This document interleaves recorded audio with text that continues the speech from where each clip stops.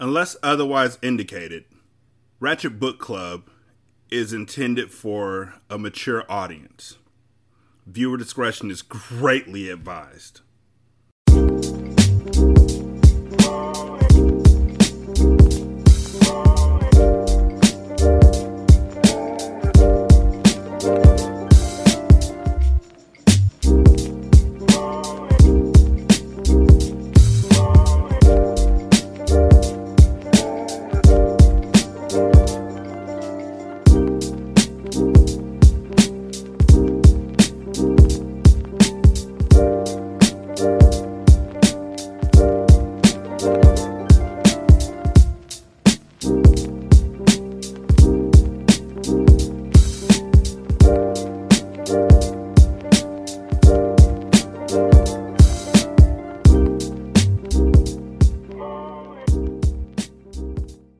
Welcome to Ratchet Book Club, where we read hood classics and good classics. I'm Derek.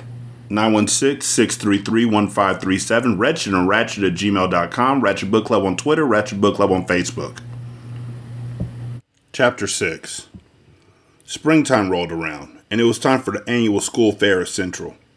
I was reluctant to go because Muhammad had been showing out and seemed more worried about talking my ears off about the Nation of Islam than taking my pants off. Like I said before, that was cool with me.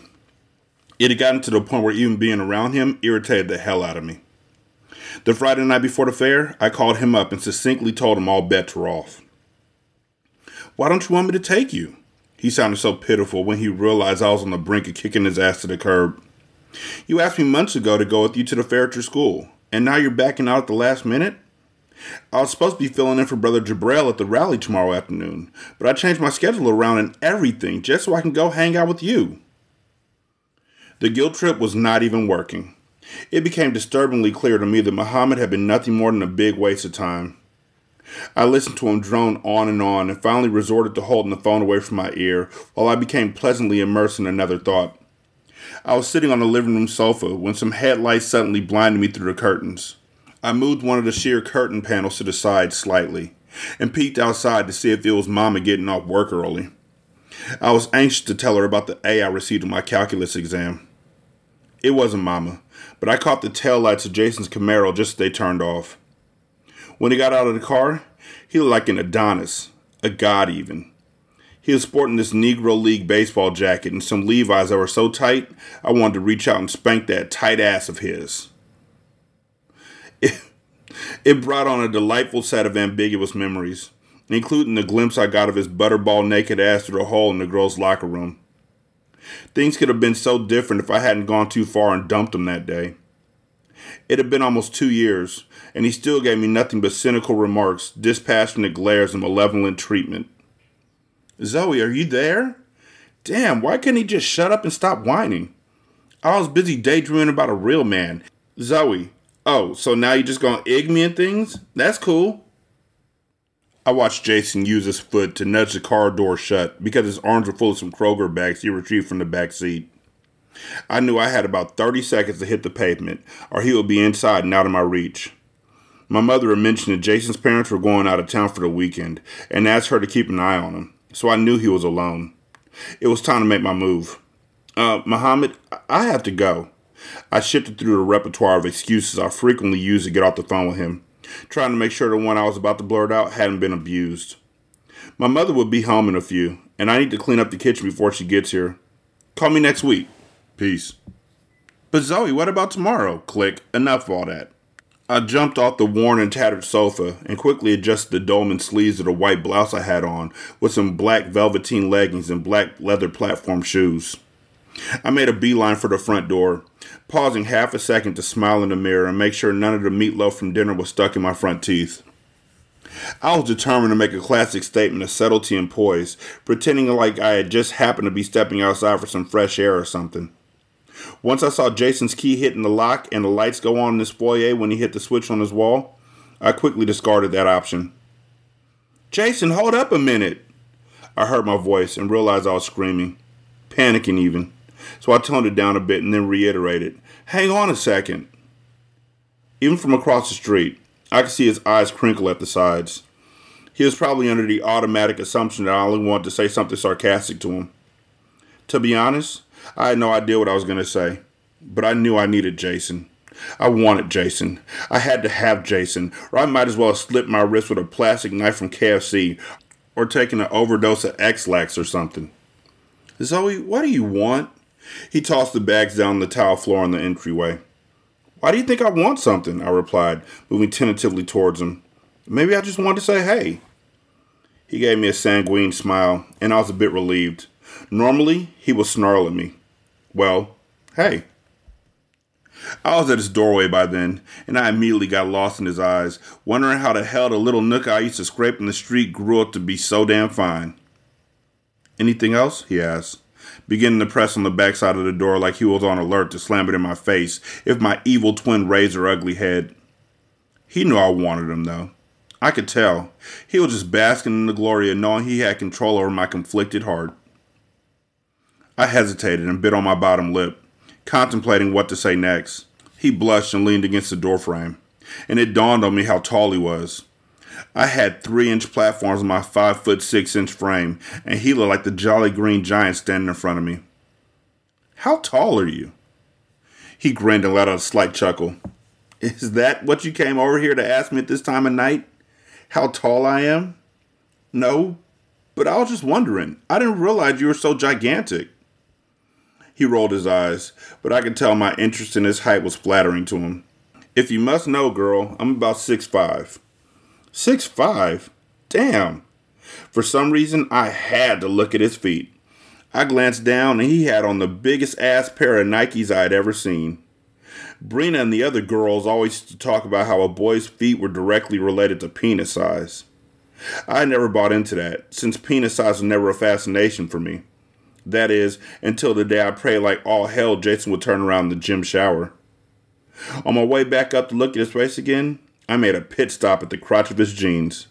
My eyes bloomed when I spotted it behind the denim fabric. Not only was it big, much bigger than it had been a couple years before when we used to grind up against each other. But he either had a coconut in his pocket or he was damn sure happy to see me. Well, look, I'm about to go cook me some hot dogs, alright?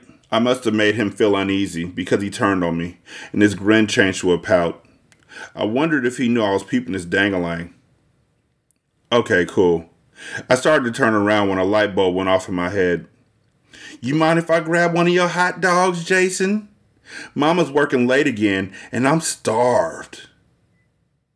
I rubbed my belly to drive the point home. We don't have a thing in the fridge, and I don't have a car like you, so I can't go to Kroger or grab some fast food. I was lying my ass off, knowing good and damn well that less than an hour earlier I had munched down the mouth-watering meatloaf and mashed potatoes with gravy Mama had fixed before she left for work. Jason glared at me, like he was registering the thought of actually letting me in the house when his parents weren't home. Alright, come on in, he said, stepping aside. He must have wondered if I would go psycho on his ass and stab him with a butcher knife, because he emphatically added, but as soon as we eat, you need to bounce, because I have a lot to do before the fair tomorrow. What you got to do for the fair? I quizzed, attempting to throw a little slang in there so I appeared cool. He picked up the bags and headed to the kitchen. I closed the front door and followed him. The basketball team is sponsoring some of the activities this year, and since I'm the captain, I have to help out. Oh yeah?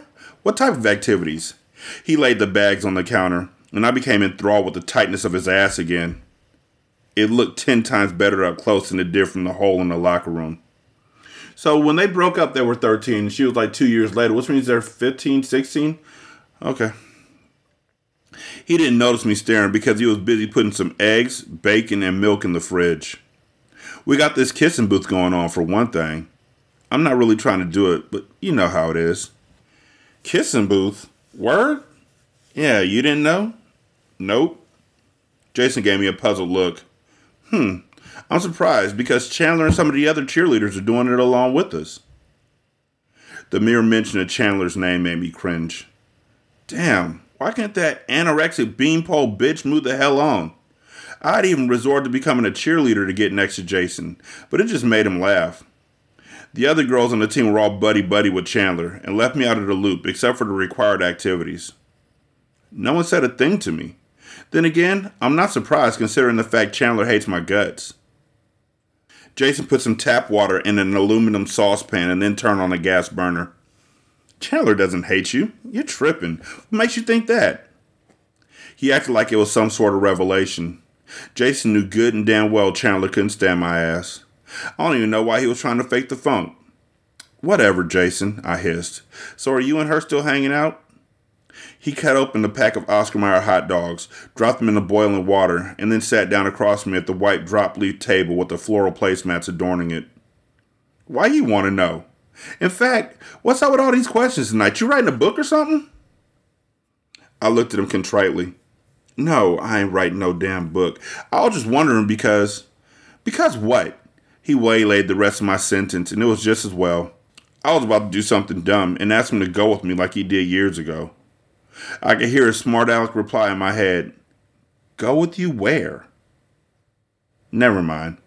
I decided to change the subject. So how long are your parents going to be out of town? And where'd they go anyway? See, another freaking question. That fool laughed in my face, and it finally pissed me off. My evil twin came out. Geesh, if I can't even answer a damn question, I may as well take my ass back on across the street. I jumped up from the kitchen table and started stomping towards the front door on my platforms. Jason was right on my tail. Hold up, Zoe.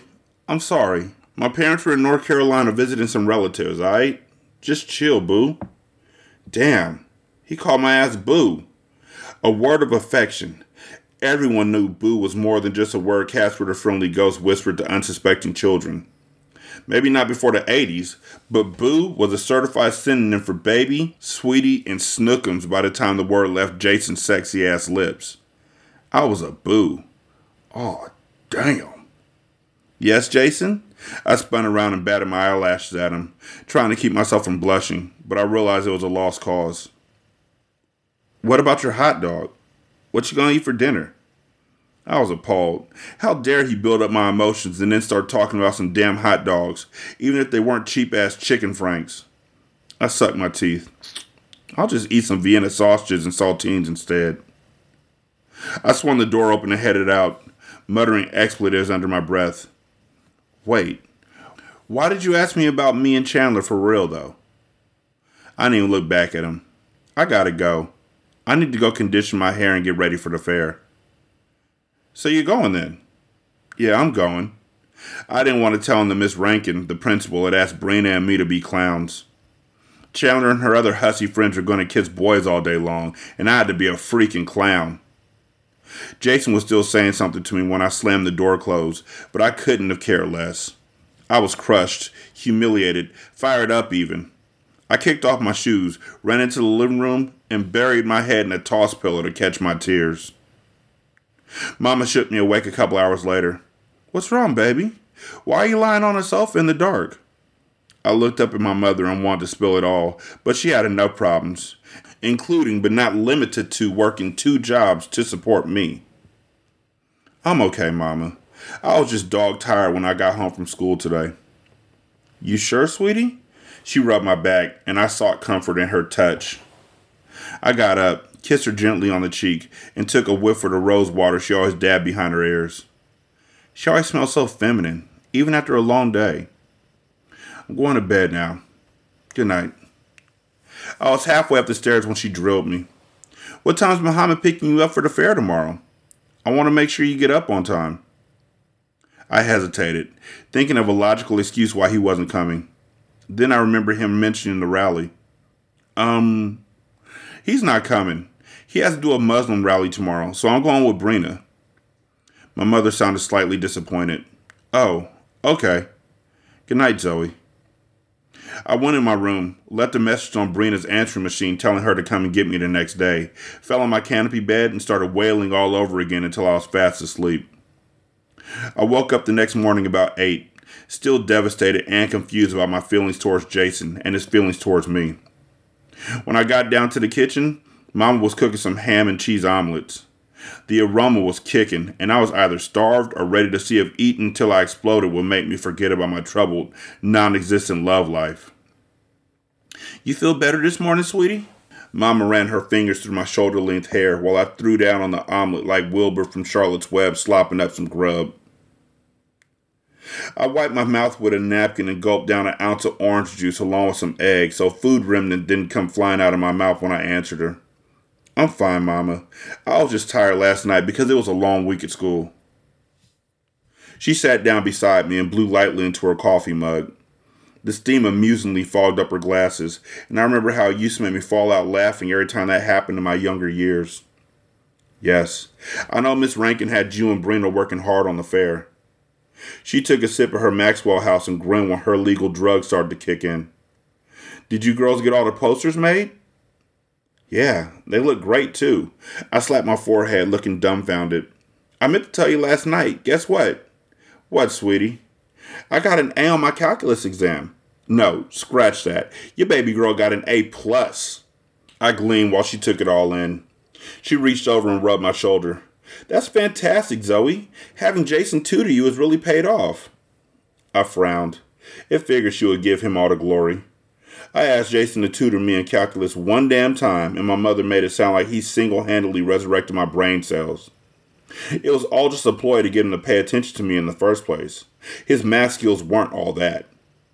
I did it all by myself. Jason didn't take the test for me. She caught my drift. I know, baby. I didn't mean for it to come out that way. I jumped up and headed back upstairs. I have to go get ready. Brina's picking me up in a few. I heard Mama calling after me. I didn't mean anything, Zoe. I really didn't. Brina picked me up in her hoopty 20 minutes later, and I was not even halfway dressed. I took a quick shower, then lingered over every feature of my body in the foggy mirror on the back of the bathroom door. I had to admit that I was lacking a bit in the tit department, but my ass was good. All good. Most boys at school seem to be into girls with nice asses, but Jason obviously wasn't, because Mama could have fried those ham and cheese omelets on Chandler's flat ass. I wasn't 100% sure they were still dating because his slick behind had avoided my question the night before. I was hell-bent on finding out that day, though, one way or the other. By the time the sun went down that night, I was either going to be as happy as a fag in Dickland or as depressed as a whore in church. Yeah, keep in mind, this book came out in like the 90s, and I'm hoping that it doesn't. But at the same time, that line was so poor that I felt like it had to be read. Like, I don't know. It's weird. I never got around to conditioning my hair the night before, and it was frizzed up like I was going to audition for the role of Kizzy Kunte in the sequel to Roots. Luckily, once I got to school, I could put on the dreaded clown suit and cover my naps with a multicolored wig. Brina was laying on the horn thick, so I threw on some white walking shorts. Okay, they were more like Daisy Dukes. I flung all my t-shirts out of my top dresser drawer until I came across a red one that had gag imprinted on the front and the phrase "Get a grip" in small lettering at the bottom. I had a predilection for bragging on my tits even though I didn't have much of anything. I slipped my dogs into some red patent leather slides and flip-flopped my way down the steps. Girl, hurry your slow ass up. Brina was fussing as soon as I stepped out of the door into the unrelenting sunlight. It was a beautiful day for a school fair. Miss Rankin did everything except Indian tribal dancing and casting a voodoo spell to make sure it didn't rain. And it paid off. Like I said, the 90s were a wild-ass time for writing. There wasn't a storm cloud in sight. I'm coming, damn. You always rushing some damn body. I got into the hoopty and gave Brina a brief once-over. No matter how hoochie I tried to be, she out-hoochied me every single time. She had on a skin can't get no tighter unless you embed the clothes in your ass tight black sundress and some black leather pumps. The fuck? Plus, her hair looked good as all hell. I was immediately jealous. I knew I should have slapped some conditioner in my nappy hair and thrown a plastic cap on before I went to bed. I looked like one of those ugly-ass troll dolls sitting next to Cinder fucking Rella rolling with her. What on earth do you have on, girl? We going to a fair, not clubbing. Brina rolled her eyes and flipped me the bird. I turned the radio up, even though there was more static in it than a woman's nylon half-slip straight out the clothes dryer, and started bopping my head to Cheryl Lynn's schooling nookers about how they got to be real. Dang, that's my song, I proclaimed. Every cool song that comes on is your dang song, Brina chuckled. She was right, too, because on any given day, I had at least 20 favorite songs, but rarely knew the words to them. Ironically, the only songs I could ever manage to memorize were the ones I hated. Ain't that a bitch? Brina started bopping her head in unison with my naps while she did one last lipstick check on her rearview mirror before pulling off. We rode all the way to school with the base controller on the system turned as far to the right as humanly possible without one of us breaking a nail. It made the car shake from side to side at every stoplight while we gyrated our hips to the beat. I spotted Jason's Camaro the second we pulled up in the parking lot. I wondered if he was somewhere arm in arm with Chandler, and if he had picked her up that morning.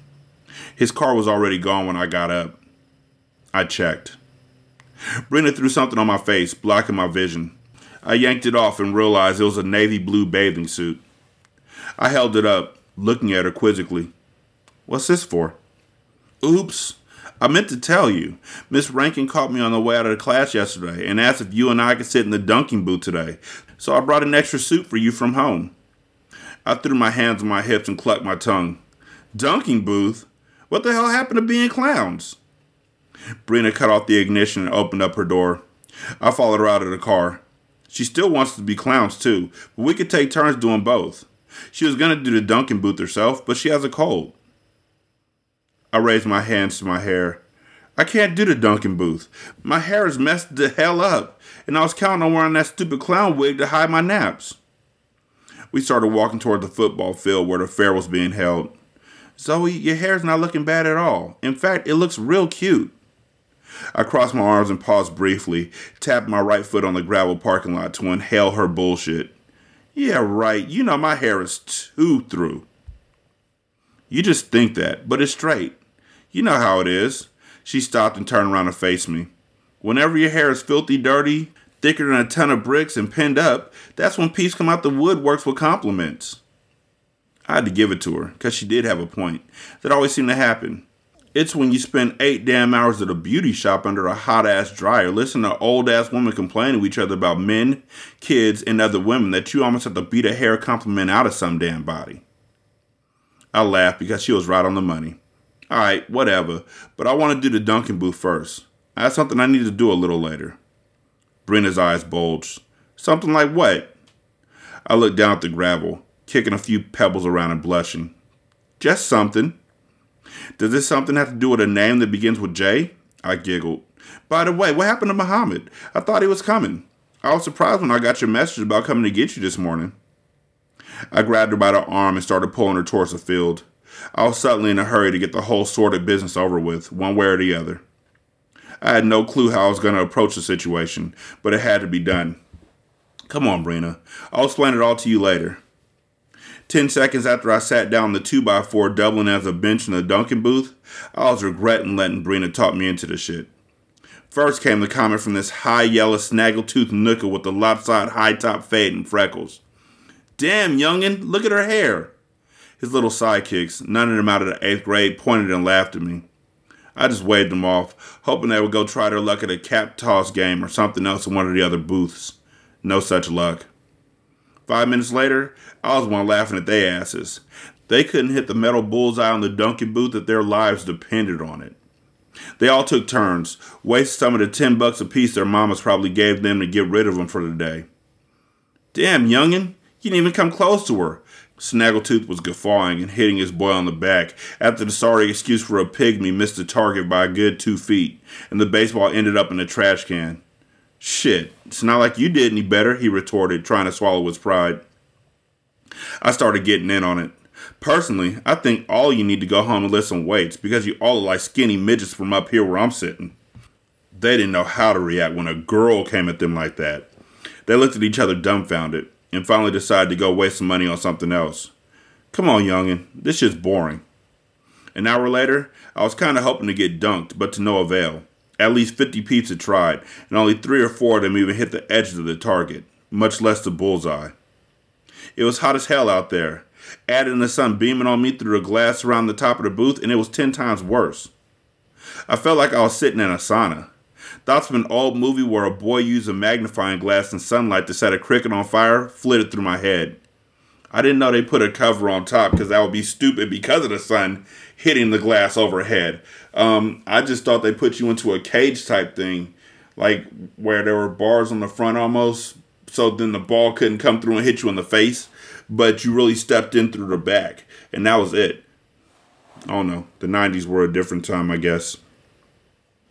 Just when I was convinced that my dry, nappy hair was going to catch on fire any second like a pile of bushweed and leave me looking like the victim of a witch hunt in Salem, her sentences are just...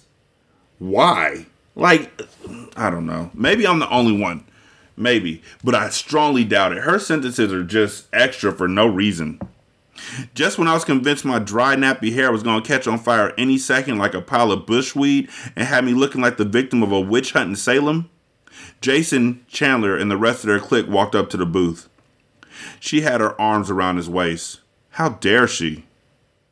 Chandler taunted me. Look who it is. It figures they'll put her in there instead of Miss Rankin. Half the school would love to dunk her. Jason looked from Chandler to me. I got sarcastic with him. She doesn't hate me, huh, Jason? Chandler, cut that out, he demanded, systematically removing her arms from around his waist. She got dramatic. What's wrong with you? After what she did to you, you taking her side over mine? I don't freaking believe this shit. What side? What side? You said something mean about her. What side is there? You said something mean about her and Jason seems to be a decent guy, so you got checked. There's no side in this. But, whatever. Jason looked guilt-stricken.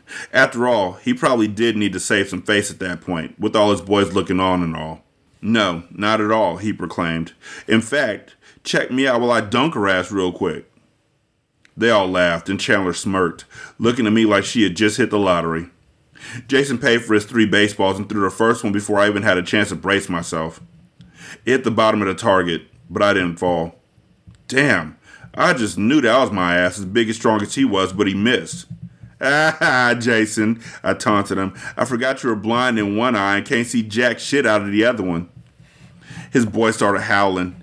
Damn, man, she told you. Jason's eyes narrowed with malice, a look I knew all too well, and he threw the second one. It missed by a mile. I gave an exaggerated yawn. Wow, I'm so impressed. Now I know I did the right thing when I dropped you like the plague. Sorry ass. Chandler yelled out, Bitch! Takes one to know one, trick ass, I replied with a grin. Hold up. All y'all step back. I got this, Jason stated avidly. I was positive he would miss by a mile yet again. Next thing I knew, my ass hit the cold water. I could hear them all falling out laughing before I even came up for air. Jason had his fists up in the air like he had just put Ali down for the 10 count. His boys gave him high fives and slapped him on the back, while Chandler gave him a big fat hug. Forget you, Jason! I was ashamed, upset, and hopelessly in love with the fool, but scared to admit it. Why are you mad at him for hitting the target on a dunk booth that you're in? Also, why is the water cold when the sun apparently has been coming through the top of the glass so hard that you thought you were going to burn to a crisp? Shouldn't the water be warm at that juncture? I don't know. Forget you too, he bellowed while his posse moved away. Snaggletooth and his buddies came walking past the booth while I was struggling to get back on the bench. Their hands were filled with everything from cotton candy to stuffed animals or corn dogs. Ha ha ha! He got your ass good, youngin'. I just ignored it and let them enjoy their laugh.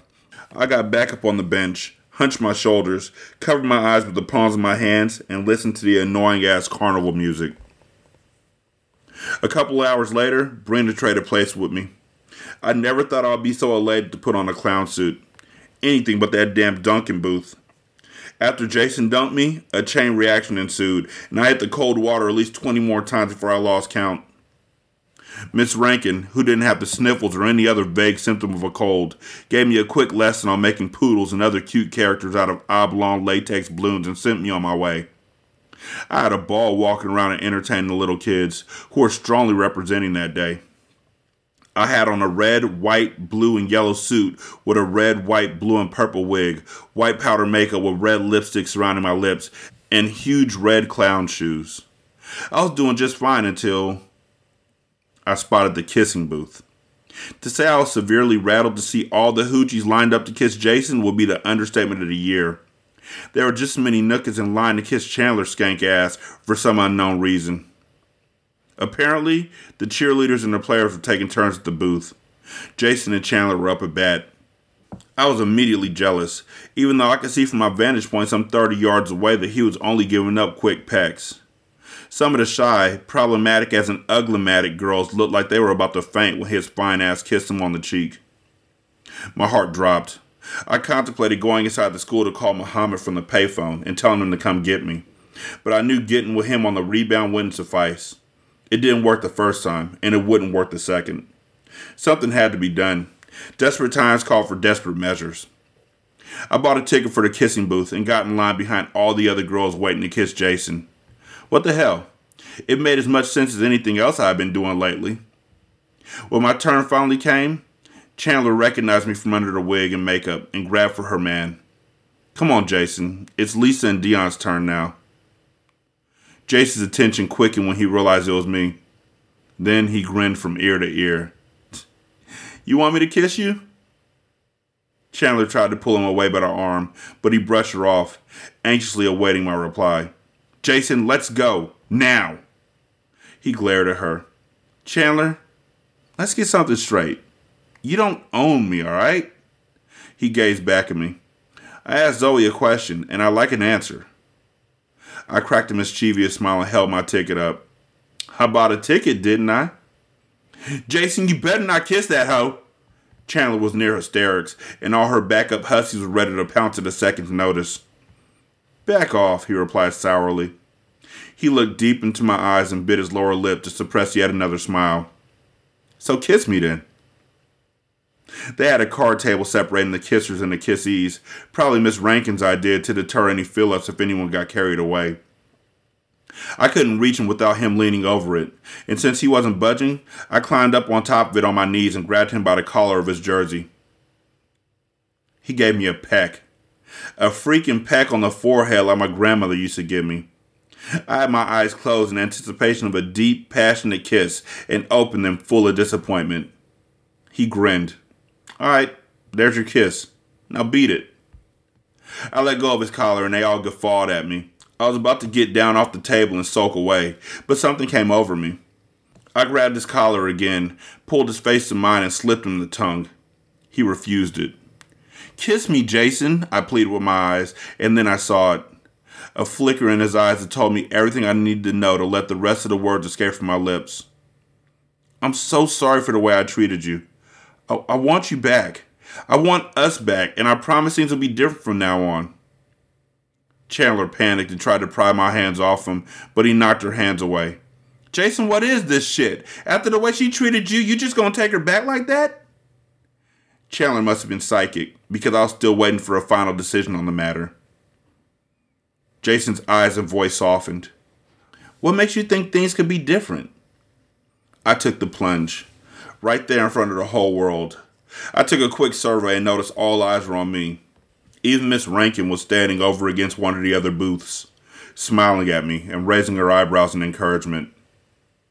I took a short, restorative breath and blurted it out. Because I love you, Jason. I always have. I want to marry you and make a son named Peter and look at our star every night while I lie in your arms. I couldn't gauge the expression on his face, but I had to get it all out. I've always loved you, even when we acted like we hated each other. I'm sorry for all the things I've done, but nobody's perfect. I don't know what else to say. He put his finger on my lips and whispered, Shh. It's okay, boo. I never expected you to be perfect. I never expected you to be anything but you, because it's you, the real Zoe, that I'm so in love with. He grabbed the back of my head and started kissing me, really kissing me, and I thought I had died and gone to heaven. I could hear people applauding and cheering and Chandler cussing and stomping off, but none of that matters. Jason was showing me some affection, and I knew everything would be perfect from that moment on. Hopefully that means this is the end of the child era. Also, I hope somebody in the back was just like,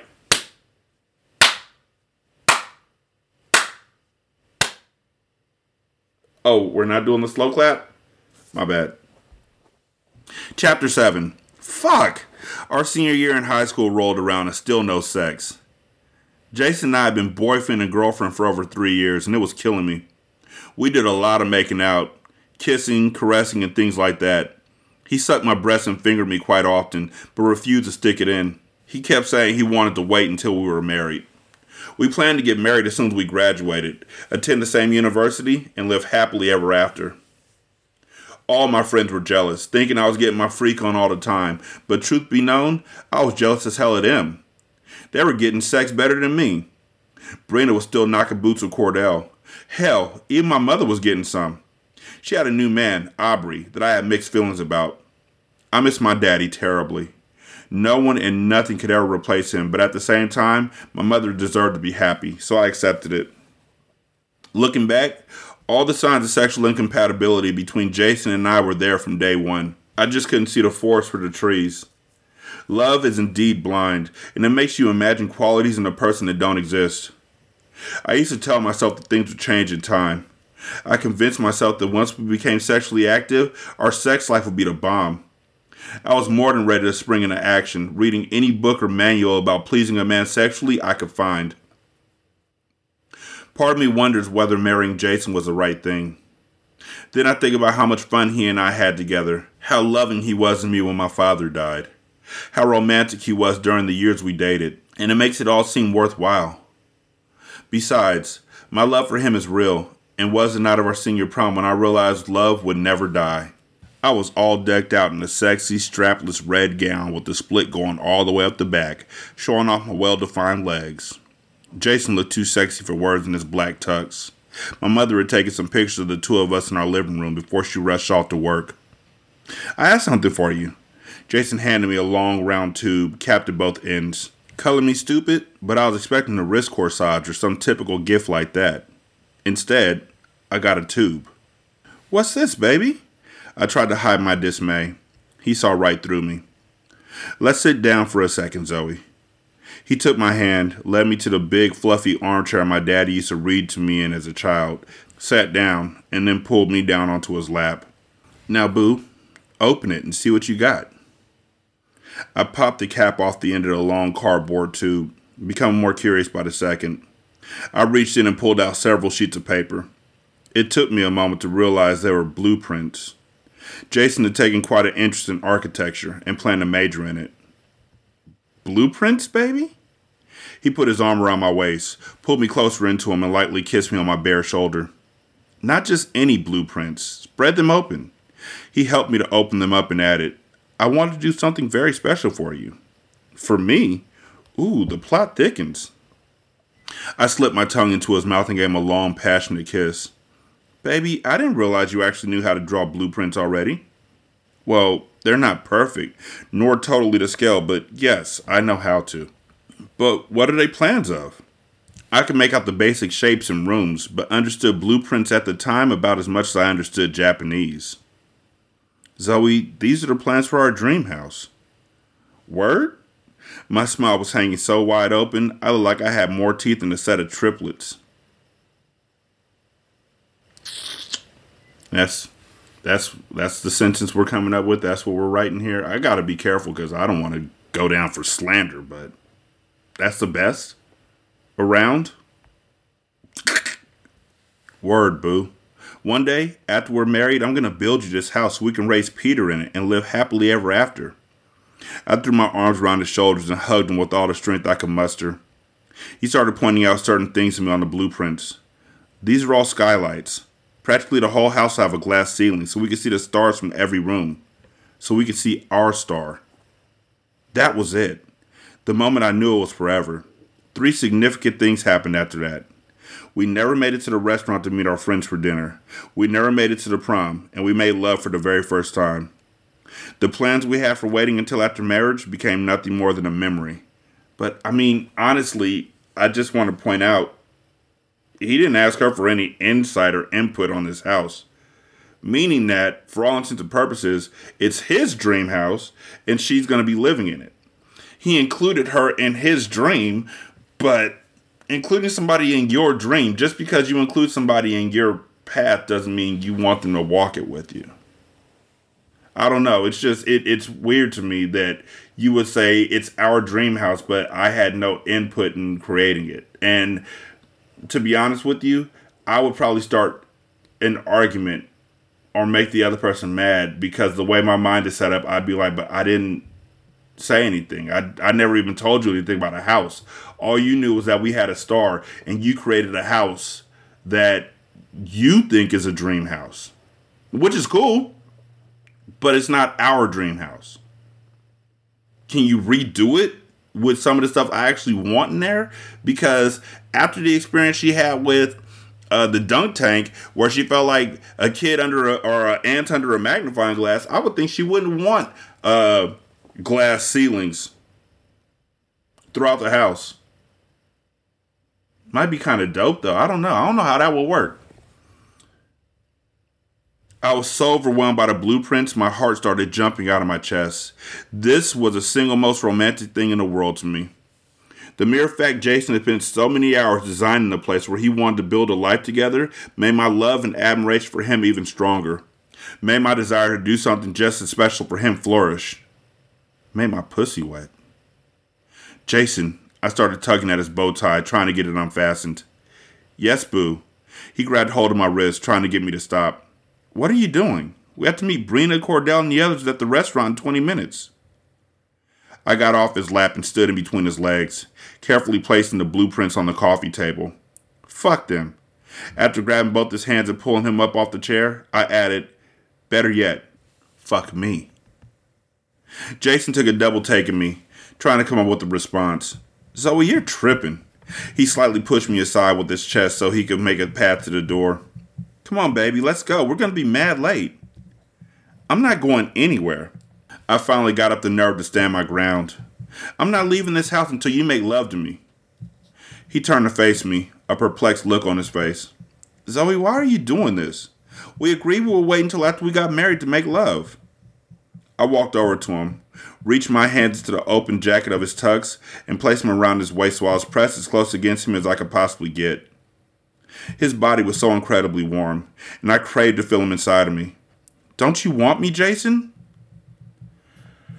Okay, so look, I know that y'all know that what I'm going to tell you, you already know. This is fucked up. This whole thing, her whole pursuit is fucked up. And it makes you wonder if she even wants Jason or if she just is in pursuit of solving her addiction. I know she thinks he's cute and I know she likes being around him and all, but if you really love somebody, you wouldn't be pressuring them like that.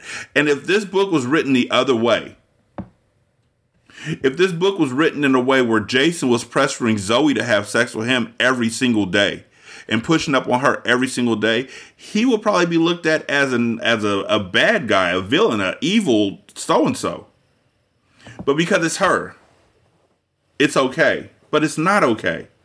Like, this dude literally gives you everything else you want. Like, I'm sure fingering you and sucking on your breast and all that is good for him too, but it's probably mostly to satiate you without having to go all the way. And yet, here you are. I'm not leaving this house till you give me some dick. Like, okay. I didn't look at him, afraid I might see a look of rejection in his eyes. Instead, I rested my head against his chest, making special care not to get lipstick on his crisp white shirt. Baby, you know I want you. Don't be ridiculous. As I began to run my fingertips up and down his spine, I lowered my voice to almost a whisper for no other reason than it seemed appropriate at the moment. Then why can't we make love right here? Right now. We waited so long. It's driving me crazy. Now, I'm glad that I'm a guy. I know that sounds like, okay. I'm glad I'm a guy reading this, because as I'm reading this to you, you're hearing this with a deep ass voice reading this. Now imagine it's me. Hey, why can't we make love right now? I've waited so long for it. You're driving me crazy. Why can't I just the tip? Why can't I just do a little bit? I've given you everything you want. I love you. Why would you just let me get all up in your guts? Why does no mean no? Why can't I just have consent? If you really loved me, you'd let me all up in you. Why not? It's our prom night. I don't want to go out to dinner with our friends. I want to trap you in this house until you make love to me. Is that enough? I know, Boo, but it won't be that much longer. We graduate in a few months. I felt his dick growing in his pants and started hoping he was fighting a losing battle. I still didn't look at him. I could feel his cool breath on the nape of my neck and was just glad he was holding me back. I think about being with you all the time, Jason. I can't concentrate on anything else. I hope y'all are still hearing this the way I want you to hear it. I tell you what, why don't we go to dinner and to the prom and see what happens after that? Your mother won't be home until morning, so that gives us plenty of time to be together. That's when I looked him dead in the eye. You promise we'll make love later tonight? I'm not even trying to make my voice sound anything like... Then the dreaded words escaped his lips. We'll see, Boo. I hate the words we'll see. They almost always mean no. My parents spoke those words to me as a child when I asked for a new extravagant toy or dress. They said them when I asked to do something we all knew I had no business doing. Thus, when Jason said them, they cut like a knife. I started crying. What the fuck? I started crying, and the tears were far from fake. My fragile and oversensitive nature, which had always been present but tripled after the death of my father, came out. I let go of Jason and used my hands to gather up the bottom of my tight dress so I could run up the stairs faster in my high heels. I ran into my bedroom, slammed the door, and flung myself on the bedspread, burying my head into a pillow to catch the tears. He was right behind me. I could hear his footsteps coming down the hall. We'll see, Boo. I stomped up the stairs, went to my room, slammed the door, and sat there with my back turned to the wall. I've been really oversensitive since the death of my mother, but I never knew why. It's all manipulation. Every part of it's manip. Like, this is as manipulative as white woman tears. Real talk. He said no. Jason opened the door, and I could feel my mattress sink farther as he sat down on the bed beside me, seconds before he began caressing my back with his strong, warm hands. Baby, look, if it really means that much to you and you don't want to wait, then sure, we can make love. We can make love right now. I don't want to see you upset like this. It breaks my heart.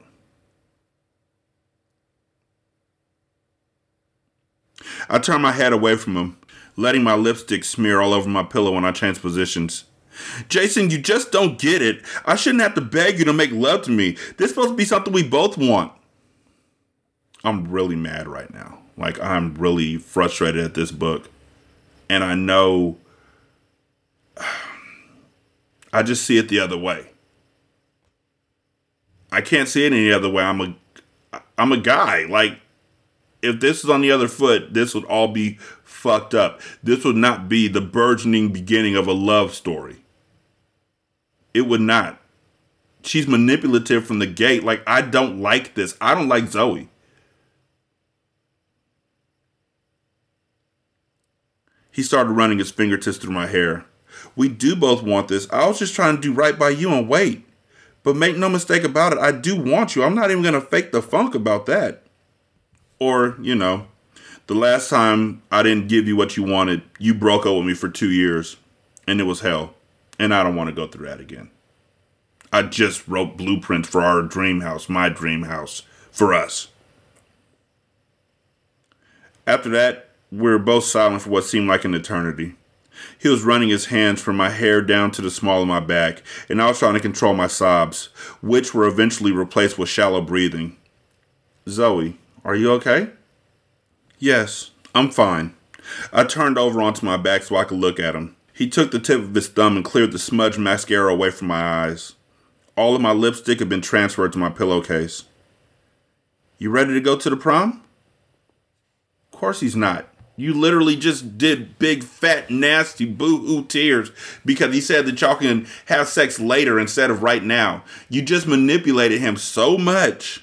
I shouldn't have to beg you to want to make love to me. I shouldn't have to beg you to listen to my and respect my wishes. I shouldn't. He didn't answer, but got up and walked over to my bookcase instead, putting on a cassette of slow jams that he had made for me to remember him by when his parents took him out of town once for a week. He was always such a romantic, making me tapes of love songs, carving our names inside a heart on every tree in his yard and mine, calling me late at night so he could hear me breathe after falling asleep on the phone, letting me wear his varsity basketball jacket. At 6'5", he had finally stopped growing and was the captain of the basketball team, taking them all the way to the state finals 2 years in a row. So let me make sure I got this straight. This dude is 6'5", he's 16 years old, 17 years old now, whatever. He's a 6'5", captain of the basketball team. We haven't heard about him practicing or playing basketball anywhere else. It's just spoken of that, you're the captain of the basketball team. Even though he seems to spend all of his time, building. So this guy seems to be like the perfect guy as far as black men go in the 90s. And I'm just going to ask, does he go to the NBA? Does he go to college and play college ball and then get injured? He's 6'5". He's going to go to college and play college ball, right? That's how this is going to work out. It hasn't worked out that way.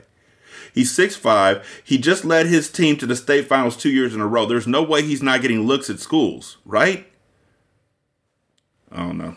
He had the smoothest skin for a man, and he still does to this very day. My husband has always been fine, but he's never been finer than the night we first made love. That's not because of him. It's because you felt like you were behind all your friends who were making love or having sex with their boyfriend or whomever, and you felt left out. But here's the problem. Sade said it first. Sadie said it first. It's never as good as the first time. Not for you. I'm certain of it. College is going to be hell. You walked into this. Dance with me, Zoe. He reached out his hand for me, looking so sexy and debonair as the first song started playing. I took it and let him pull me up off the bed and into his arms.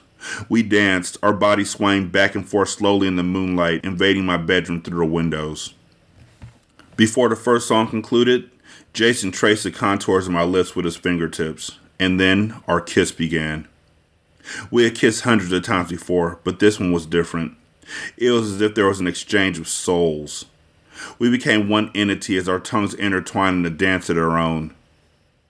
Jason scooped me up into his arms, carried me over to the bed, and laid me down gently. He climbed on top of me, and I pushed his jacket down over his shoulders and off.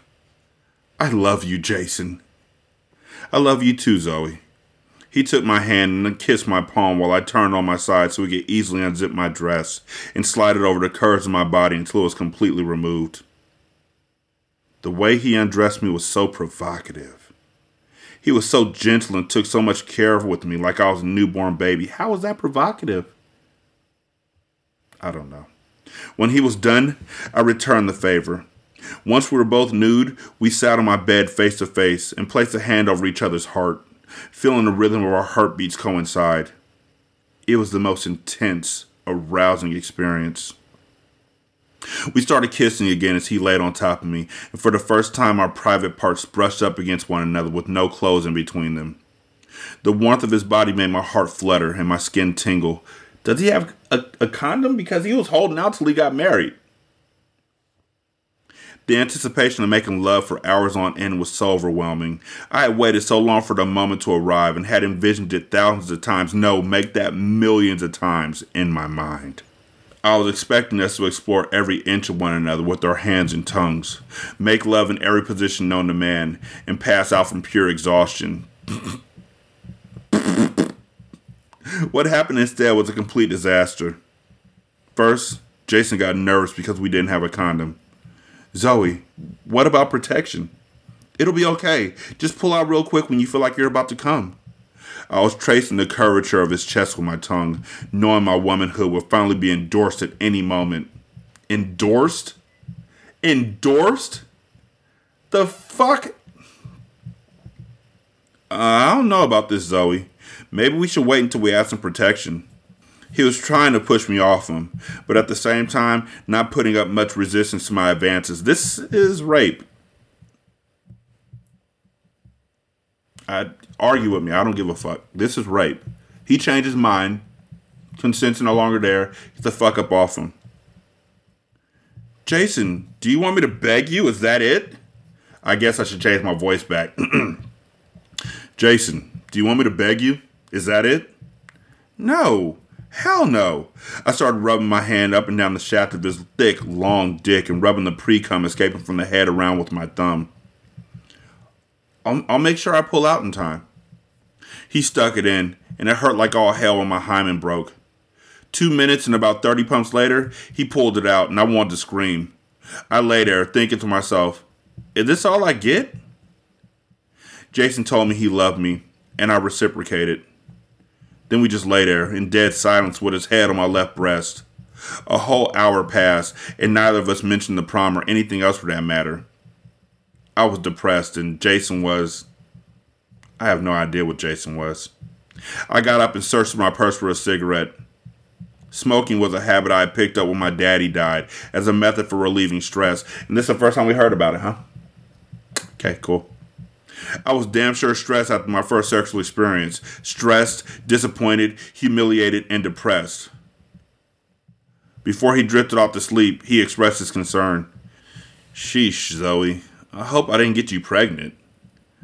Don't be silly, Jason. No way am I pregnant. Never that. So let's recap.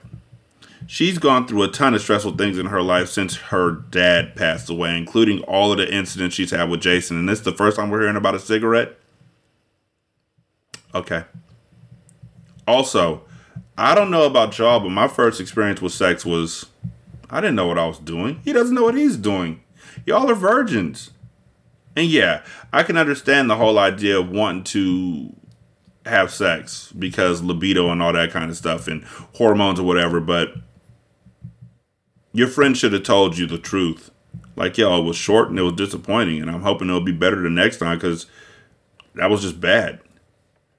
But I hope they don't continue to mark Jason as having this same problem all the way through. Like, no.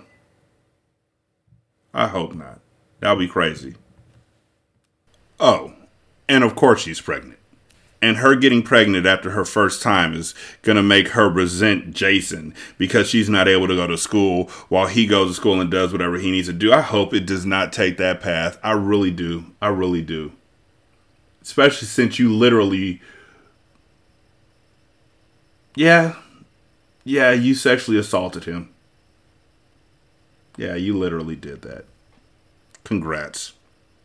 Since I'm on this path, ladies, listen. Guys don't need to be convinced to have sex. If they want to have sex, they're going to have sex with you. If it's there, it's going to be there. If the opportunity is good for him and it's good for you, it's going to happen. If not, nothing you can do is going to change that. Except for what she just did. And a lot of other things that people do. Sexual assault is real, and it's not funny, and it shouldn't be used as a book trope, and it should not be a lane for somebody to get their way sexually in books or in real life. It's not cool. I didn't think I was going to have to talk about this. I'm sorry. 916-633-1537, Wretched and Ratchet at gmail.com, Ratchet Book Club on Twitter, Ratchet Book Club on Facebook. You can leave a review on Spotify. It takes like 13 seconds. You can also leave a review on Podchaser. Copy and paste that into Apple Podcasts, and then copy and paste that into the Good Pods app. You can donate to the show at patreon.com/single simulcast. $1 will get you a ton of content. You can also donate to the show at buymeacoffee.com/sscast or on the Good Pods app. You can leave a tip in the tip jar. Thank you so much for listening. I greatly appreciate it. Y'all be good. I'm gonna holler at you later. Peace.